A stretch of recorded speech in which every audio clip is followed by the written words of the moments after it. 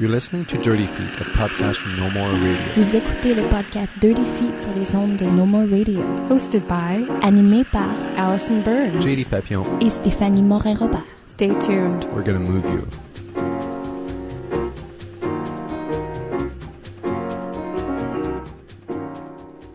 This week on Dirty Feet, we have a pair of guests that we've been trying to book for a while now, and finally we got them in studio.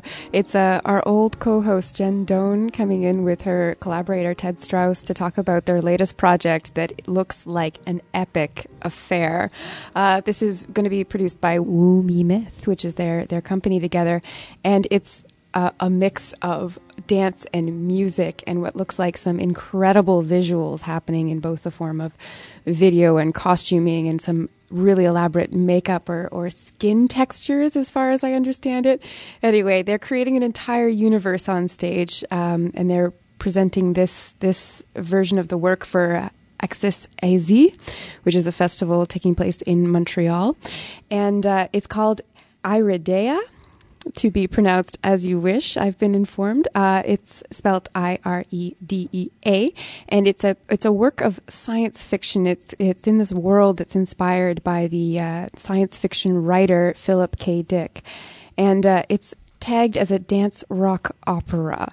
So thank you, Jen and Ted, for joining us today, and I hope I did your project justice in that introduction. I want to maybe take a quick moment to talk about the two of you and your Woo Me Myth and how this collaboration came to be, and what is the vision of the work that you're creating together?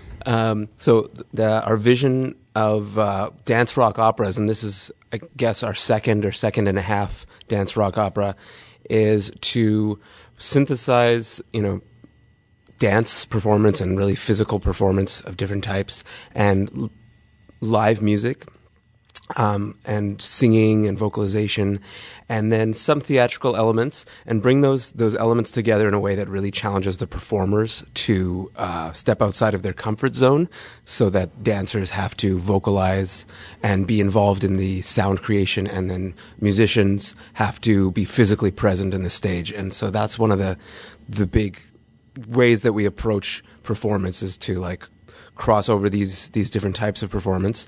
And then all of that is in the service, when we say Woo Me Myth, all of that in the service of kind of trying to evoke the sense of mythology, create, tell stories that can really draw an audience in and give them an experience that they can relate to, not necessarily for it to be a simple narrative necessarily, but to create the sense of characters undergoing some kind of transformative experience that they grow from, and to try to share that experience with the viewer so that they can go along with that performance. Yeah, just to touch on the idea of mythology, because if we go back to the history when Ted and I first created our first show, our inspiration came a lot through Joseph Campbell, and he was an anthropologist who studied mythologies of all through the worlds, and he talked a lot about the hero's journey, and that's something that really interested us. So when we created the first show, The Duck Wife, it was really like an Inuit mythology that we then took and put on stage with the live music and the dance and the theatrical elements. And so fast forwarding, I guess 4 years now, although we started the show, the idea for it about 2.5 years ago, we were very then much inspired by the whole idea of science fiction, and that even science fiction itself is a type of mythology of the modern world. And so we were very fascinated by that. And so we continue that exploration of how do we bring mythology onto the stage with all those theatrical elements to bring it to life and to, give that kind of inspiration to audiences. And how do you go about finding your inspiration for the seed from Philip's work? Have you just read a bunch of his work? Is he the sole inspiration for the piece? I think you mentioned another source of inspiration just before we started the interview. Kind of, where do you draw the line on what is in your universe and what isn't? As the artistic director, who's sort of bringing the overall concept of the show, there's not many lines drawn. There's hundreds and hundreds of different inspiration sources. So there's just a lot of information coming in, and then in the creation process, things happen. But I think a couple of the bigger inspirations for the show was one story by Philip K. Dick called Deus Irae, and a film called La Jetée, created by French filmmaker Chris Marker in the early 70s, I believe. And both of these stories are post-apocalyptic stories, and they approach them in different sorts of ways. But the post-apocalyptic kind of storyline really interested me a lot for a bunch of reasons. One, because and science fiction in general interested me a lot because we're living in a time now where we have technologies available to us that really are sort of science fiction. From even just 10 years ago, some of the things that we can do now are really incredible. But I think that the society, we're taking a little while to sort of catch up and figure out what that means to us when stuff we have in our pocket is capable of performing really powerful magic tricks, essentially. And very quickly we're able to take that for granted. And similarly, our planet is undergoing this sort of climate crisis, and there's a number of problems in the world. And if we read the news, the UN and scientists are telling us that there's sort of a coming major catastrophe in the world. And just like the technology we have in our pockets, I think everyone is it's very easy to just take that sort of thing for granted.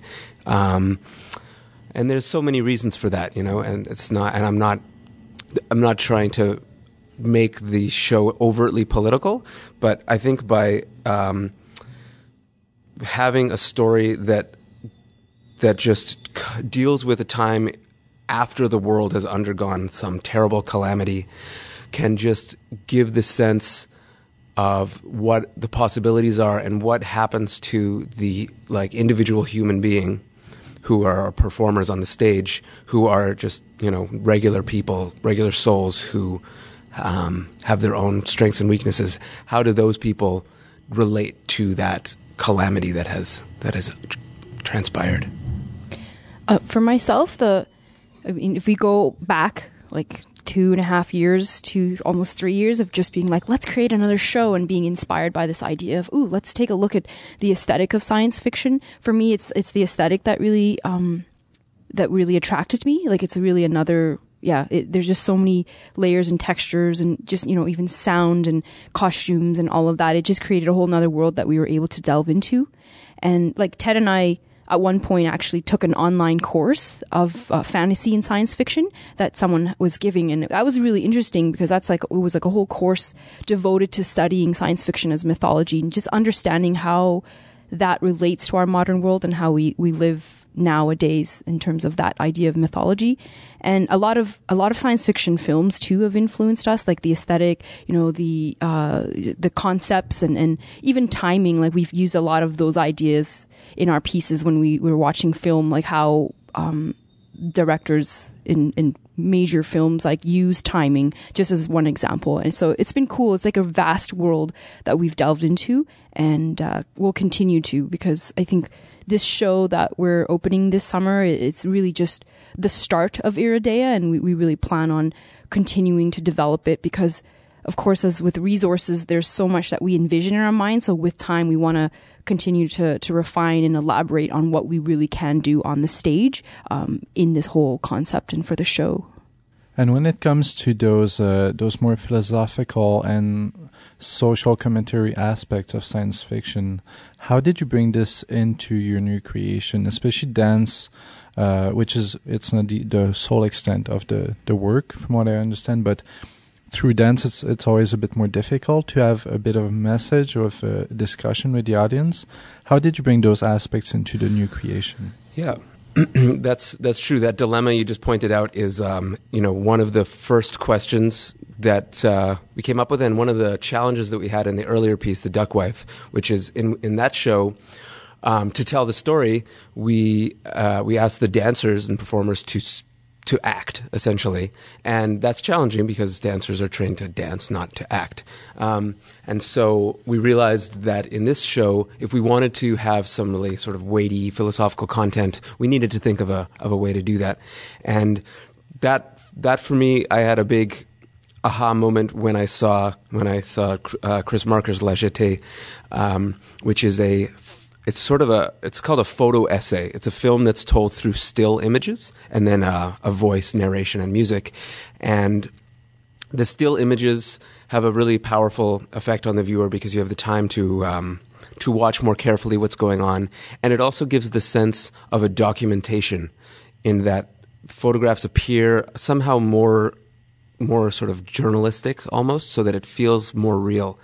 And that's what led to the idea to create a photo essay, or sometimes we say a photographic film, that we're projecting onto a screen during the performance. And the photos will further the story and the narrative, and then a voice narration will accompany those photos to try to tell that story. So these sections of the show, when we have these photo essays, there will be almost no movement by the dancers on the stage. So they'll sort of switch back and forth between the live performance and the photo essay. And that's not, the decision to do that is not simply because we want to use a voice to tell a story or something. There's a stronger meaning to it that I hesitate to dive into because I don't want to miscommunicate it. But in the show, there's a sense that in the world that we're creating, there's a sense that people are being watched in this world. People are being monitored, surveilled, almost similar to how we have in our world now, that everything we do digitally is recorded somewhere. And now we're finding out through the revelations released by Edward Snowden that a lot of our information is being carefully tracked by governments around the world. Big surprise. And so in this world of our show, similarly, the characters are being photographed by some unseen force. And so we're trying to depict the sense that the events that we're watching the performers perform, we're also seeing those same events transpire through the photographs, and there's a sense of a mismatch between them because what is photographed or what is documented is not necessarily the same as what actually occurs in the real world. And that's an important theme for me because in our society now, it's very image-driven, and I mean that very literally, image as in photographs. If we go on social networks or on the web, photographs and video really drive our experience of many, many things. But what is the connection between those photographs and those videos? The connection between that and real events and the real people who are being depicted there, are they the same? Probably not. Of course not. We're producing them to look as exciting as possible. But we are letting those images, which are idealized forms of reality, drive our decisions and drive our lifestyles.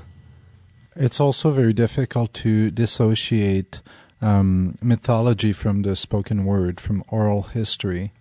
Was this also something that you had in mind, the importance of the link between mythology, which is one of your fundamental themes in the work, to how it's been carried on through the ages? Absolutely. Oral history, storytelling is, very likely one of the oldest art forms that people have practiced. It's 10,000, 100,000 years old. It's been going on for all time. Drumming maybe would be maybe something around similar or maybe older. Dancing also? Dancing, absolutely. Dancing. So, and the ability to tell stories is so fundamental in our experience and something that it evolves, it's changed over history, but the ability to tell stories and listen to stories is, one of our core experiences, and that's definitely at the heart of this show. Jen, you've mentioned the aesthetic of science fiction, and Philip K. Dick is notoriously known for being difficult to adapt. his works have this reputation as. I mean, you take the movie A Scanner Darkly, where they used the technique of animation to make sure that the story would be told, reflecting how dense and how difficult it was to adapt the story of A Scanner Darkly. How do you approach this in a form that is live performance and that is also, financially not as viable as movies, that doesn't have as much funds and as much available technology for it? I think we've done basically what other filmmakers have done, is like they just take very like not small, but like very specific concepts within the story as the underlying inspiration, and then from there we kind of elaborate our own. And I know some of the characters are influenced by them, but even some of the characters, they go through a lot of changes to suit what we've created. And and I would definitely have to say that a lot of what we're doing right now in terms of the technical aspect and the media part, it really comes down to Ted. He's been doing immense types of research, in regards to all of that. And so I would say that, we take some of it from the book specifically. The book that we're drawing a few ideas from is called Deus Irae. Yeah, so some of the ideas are taken from there, and then we elaborate and we create more, and we flower it more. I think a lot of filmmakers have done that, right? They only take that basic. It's interesting that you bring up Scanner Darkly, because that's considered a Philip K. Dick adaptation that was most true to the original, whereas his other famous ones, such as Blade Runner and Minority Report, changed, and Total Recall, how can I forget, changed entirely the original stories. And all they really kept was the core kind of concept. So in Blade Runner, there's a policeman who hunts androids, who it turns out is an android himself. And in Minority Report, it's a policeman who uses precognition to catch crimes before they occur, but then one day it turns out that the crime is being committed by himself. So Philip K. Dick always plays these weird tricks with mirrors where it's always like a meta on something. And those core ideas is what, has made Philip K. Dick's work so appealing, because the ideas are so rich. And so for our show, really the core of our show is to just take a nugget of an idea from the story and kind of make our own concept out of it. Is there a fear of creating a work that is too cerebral or too difficult to approach for an audience, for a general audience? Is this something that you had in mind when you were creating it? That's actually really, it's good you brought that up, because we've been talking a lot about these concepts and the whole, like, the political aspect, the social aspect. But that's actually, a lot of it is cerebral for us and through our discussions. But through the piece, it's actually a lot more simplified, because they're characters that go through something. And I don't think the piece is as cerebral as it sounds as we're talking about it. Like, if you really think about it, there's one character, she wakes up after the apocalypse. Should I? Yeah. Okay. I'll give like a really rough kind of introduction to the storyline. The character wakes up. I play the lead character. She wakes up after the apocalypse, in the deserted land, and discovers that her body is paralyzed. And so then someone comes along and gives her a prosthetic that gives her body life again. So basically turns her bionic. And so after that, when she discovers this power that the prosthetic has given to her, she also discovers she's an artist. And so through those two things that has happened, discovering she's an artist, given power back to her life, others then use, to manipulate her to go on a mission to find the man that ended the world. And so the story is really just about just connecting to this character and watching her go through meeting different characters in her own struggle, and looking for this character. So it doesn't have that same kind of cerebralness in the show. It's more just watching and relating these characters as they move through the piece to come to the end of, the final decision. That's something we haven't talked about at all so far, which is the movement. Like, how did you come up with the movement? How did you approach creating movement for a space rock opera? Oh, yeah, the choreography it's been really challenging for this, because when we first started with the piece, we had basically a storyboard, like scenes, sections, ideas of what this is, and creating it was really challenging at first because I got really stuck in the literal and really stuck in the story and the narrative, where I was finding it really hard to just break out of that to create just, the abstract movement part of it. So through a series of processes, I'm not sure what happened, but eventually we were able to come to find that. I think for me, it was like having to step away from the characters and the story and the scenes and the storyboard and all of that, and try to relate to the basic idea of each scene, like what the feeling is, what is the character going through, and finding a way to relate it to myself so that I can then go and just create movement, as opposed to trying to fit something into a narrative. And it just became so like awkward because it was like, oh, this is too literal. Like, I don't know what I'm doing. I'm supposed to look for something. And then I'm like looking and I'm like, what? That's not interesting. I'm just looking for something. So it's been quite a process. Yeah. And one thing that helped along the road to that was we had a workshop with David Albert Toth, who came in and worked with us. Yeah, that was great. He came in one day. We were really in a place where we were kind of stuck in that crux there, and he just helped us a lot to redirect how we were going to approach the choreography. It was really one of those days where it was like, oh, thank you, David. I'm going to send you this and have you listen to it. But he did a lot to help us understand how we could approach it from that non-literal narrative place. And from going from a place where you have a lot of outside sources and inspirations and kind of bringing it into a studio with real people. You mentioned David. Who else have you guys been maybe using as either outside eyes or even, I know there's a lot of picture work or video work that you guys are working with, a lot of technology. How are you guys juggling all of these different tasks and performing within the work itself? We have an amazing group of collaborators working on the show. I'm going to try to mention a few of them. Sandra Chirico is creating costumes, has created beautiful, beautiful costumes. And at the end, we'll give a link so you can go and see some of this stuff. And Clement Ye has built us some props, notably a robotic performer that I'll just leave it at that. We have a special skin design. And for that, I collaborated with a tattoo artist who is in New Zealand to design this whole skin concept that is worn by Jen in the show.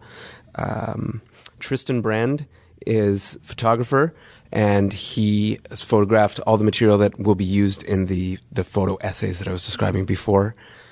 And you'll see his work on our Facebook, and all of the media images come from Tristan. I'll remember names maybe and throw them after, but that's a few of the collaborators. And to answer, I mean, how we're working.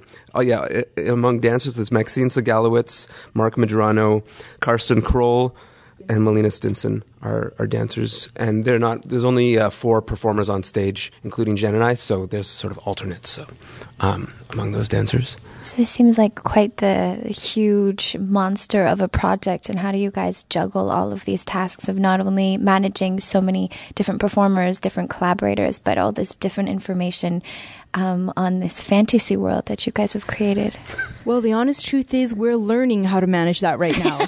Juggling is a good analogy. Mm-hmm. We had a very big rehearsal yesterday at the Jésus Church where we have a residency, and if juggling is the analogy, then we dropped some balls yesterday. So it's hard. It's very difficult, yeah. And we've taken on maybe more than we should have. We don't have really very much money, and our collaborators are being very, very generous, and we're so excited that they're willing to sort of share in the excitement with us and go along with some of this as much as possible. So it's...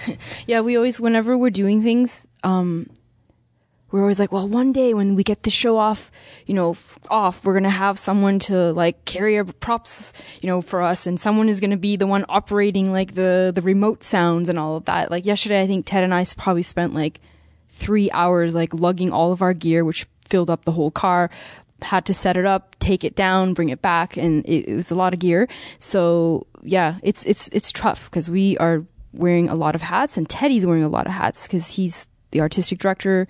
He's doing all the research. He's doing all the technical setup. He's creating the music. He's working on the narration with Kai Kello. Oh yeah, Kai Kello is another collaborator who's helping to write the script. What else are you doing, Teddy? I don't even know anymore.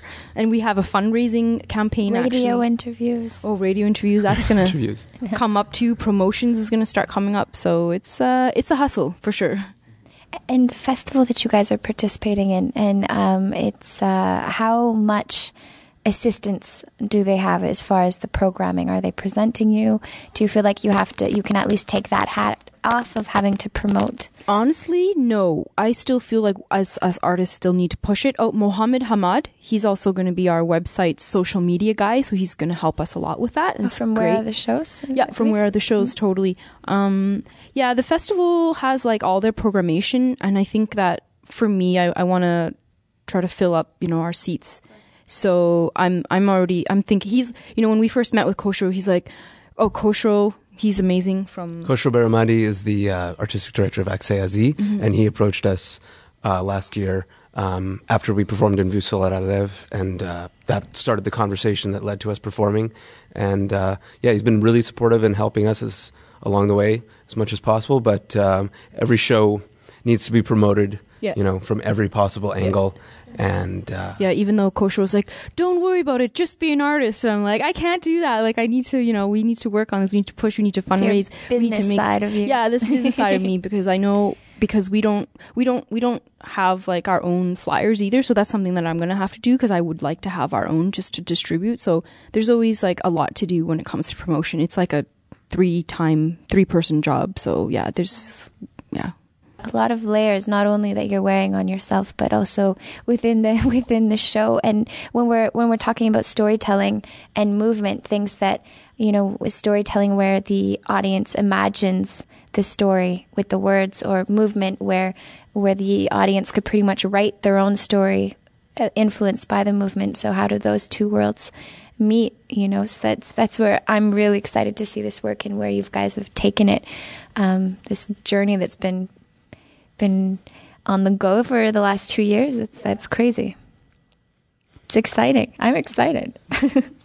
So speaking of all this technology that's involved in the production, you actually brought a little show and tell for us today. Now, I don't know how well this is going to work on the podcast, but you've actually got it set up with your iPhone here with a bunch of buttons on the screen. And when you press them, this other little thing you've got in your other hand, it looks like just the tip of a microphone. And it's going to make the sound, and you can move it around. So I'll just explain what just happened. So I've got in my hand a Bluetooth speaker, a just tiny little mini Bluetooth speaker. And in my other hand, I have an iPod with an app called S4 Pad. And the app is sort of playing sample bits of audio, and I can play it like an instrument.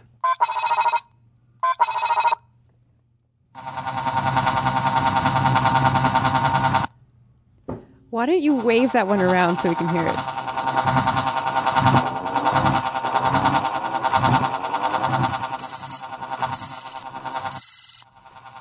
You were saying that the performers actually wear these things? So yeah, these Bluetooth speakers are tiny so that they can be placed onto a performer's body somewhere or into an object on the stage. And then I can play the sounds live. And this is how we can start to create some of the magic that we all love in science fiction movies, which is, fun illusions, tricking the eye, tricking the ear. And what's amazing is that this technology is now sort of affordable for kind of amateur production companies like ours, and you don't have to break the bank. And so a lot of my research time is exploring different ways to use really simple pieces of technology, like little Bluetooth speakers, lasers, flashlights, and doing LEDs, and creating exciting lighting effects, sound effects, and things like that. Also in the show, which won't happen in May, but it's in development hopefully for June, but we're using Kinect, which is a video game developed by Microsoft. Mm-hmm. Right? So Teddy is going to program a video game basically that we're going to incorporate into the show as like a live kind of interaction between one of the performers and the actual video game to create again, the illusion that we're in this landscape and something is happening. Mm-hmm. Yeah, so it's using, similar to like interactive graphics that I think dance companies have been using for a while. The Kinect interface created by Microsoft, and it's used with the Xbox, has been sort of hacked by the open source community. And so there's ways of programming it to create your own experiences. And it's a really great tool because you just put it in front of a screen, and when you move around, anybody who's played an Xbox maybe has tried this, but you move around and it detects the movements, and we can create a customized kind of experience with that, which is a challenging thing. So if anybody out there loves playing with gadgets and technology, and you want to use that in the service of creating amazing shows, or if you have any interest at all in this, you can email me. My email address is ted@woomymyth.com, and we'd love to talk. And just, if you have any questions or anything, we'd love to talk. And we're always looking for new people to collaborate on this work in any way. Yeah, that's been the fun of this project, because we have so many collaborators, and we've just been meeting with people. Ted's been meeting with people, talking to people, just getting ideas and input, and finding different people who are interested. So like Ted said, if you're interested, contact us. There's still a lot of, development and exploration. I do want to mention too, eBay is clearly like a huge inspiration, or like a huge, phenomenon in our modern life here, and eBay's been a huge influence on our show, because a lot of the technology and so many of the different gadgets and things that we're experimenting with basically is an ongoing, game of search for Ted, and we've gotten so much cheap stuff too from eBay. Like it's been quite cool. I'm curious about these speakers in particular. They must create kind of like a 3D effect in the space if you have like your sound coming from one specific point. Do you still foresee this project as like a presentation in front of the audience, or is there something, are you interested in kind of an immersive environment? It seems like that kind of bleeds that world a little bit. You mean sort of like the kind of performance where the audience is mixed in with the performers? Yeah. I think we're wide open to the possibilities of where this show could evolve to. And on May 1st, there's a showcase event for the XAZ Festival. And that will be in a more of a sort of lounge setting. And so that will be kind of an immersive way of approaching it, because there's just a tiny little stage. So we're hoping to put the performers into the crowd and explore that way.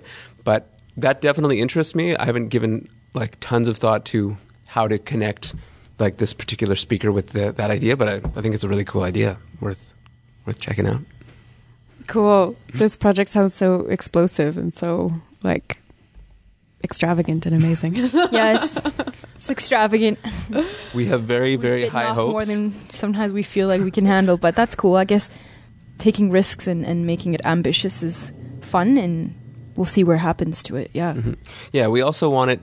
I mean, I always need to remember and recognize that when a person comes to a theater and sits down, what they see in front of them are people, and those people are moving in a certain way, and that's really like 80 or 90% of what they experience. And so any fancy technology that gets added to that is really just kind of details. And I still think that the show is at its core a dance performance, and nothing that I can add to it with like tricks will be able to enhance it that much. It really comes down to our performers like going through a process of developing choreography and movement and being able to come into the space with the right headspace and delivering that performance. And that's most of what the viewer will experience. So I need to always keep in mind that that's the core of everything, and gadgets will never supersede that. And I think everybody has seen kind of technology-based shows that try to use a lot of gadgets and effects, and too often those shows end up being just a kind of a novelty, and after 5-10 minutes you're like, okay, I get it. What is the show really about? Where is it going? And we really want to avoid like that kind of thing, that a novelty-based kind of show. We want to like avoid that. So that's a big challenge all the time to like juggle all those different elements. We're taking a lot of big risks anyways with the technology that we are using, even if they're like little speaker things that we're sticking on to dancers and stuff like that. So now that everybody has a taste for this and is, chomping at the bit to see the show, we can let them know that it will be playing at Festival Access Asie May 3rd and 4th here in Montreal. And then again in June, as you mentioned, Jen, at the Montreal Fringe Festival. That's running from the 12th to the 22nd. And then Ottawa gets a chance to see the show right after from June 20th to 30th. And our listeners have another 32 days left to contribute to your Indiegogo campaign if they are so inspired to do so. As we've discussed, this is obviously a very ambitious project and a lot of people involved, which means you need the funding for it. So this is, I imagine, one of several means that you're using to try and get some funding for the project. Yeah, we've just started this a couple of weeks ago, just because we came to a place where like, we definitely need more funding to get some of the last minute kind of just props and materials and paying dancers, extra rehearsals and rehearsal directors. So we started an Indiegogo campaign. We're looking to raise $4,000 by May 15th to help us move into the Fringe.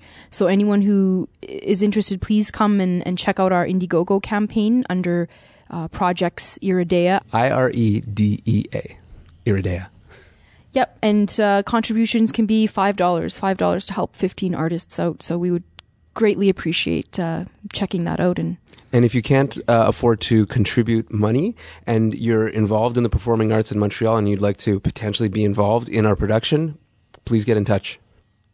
And I do recommend going to the Indiegogo page, if only just to see this video, because it's pretty spectacular. And we can really see those visuals that you're talking about with the skin and the costuming. And it's really stunning. Thank you guys so much for joining us. Thank you. Thank you. We're going to have a taste of the sound from the production. Ted, can you introduce what we're about to listen to? This is one of the musical tracks being used in the show that is played when the artist character is really discovering her talent, and it's going through this process of discovery.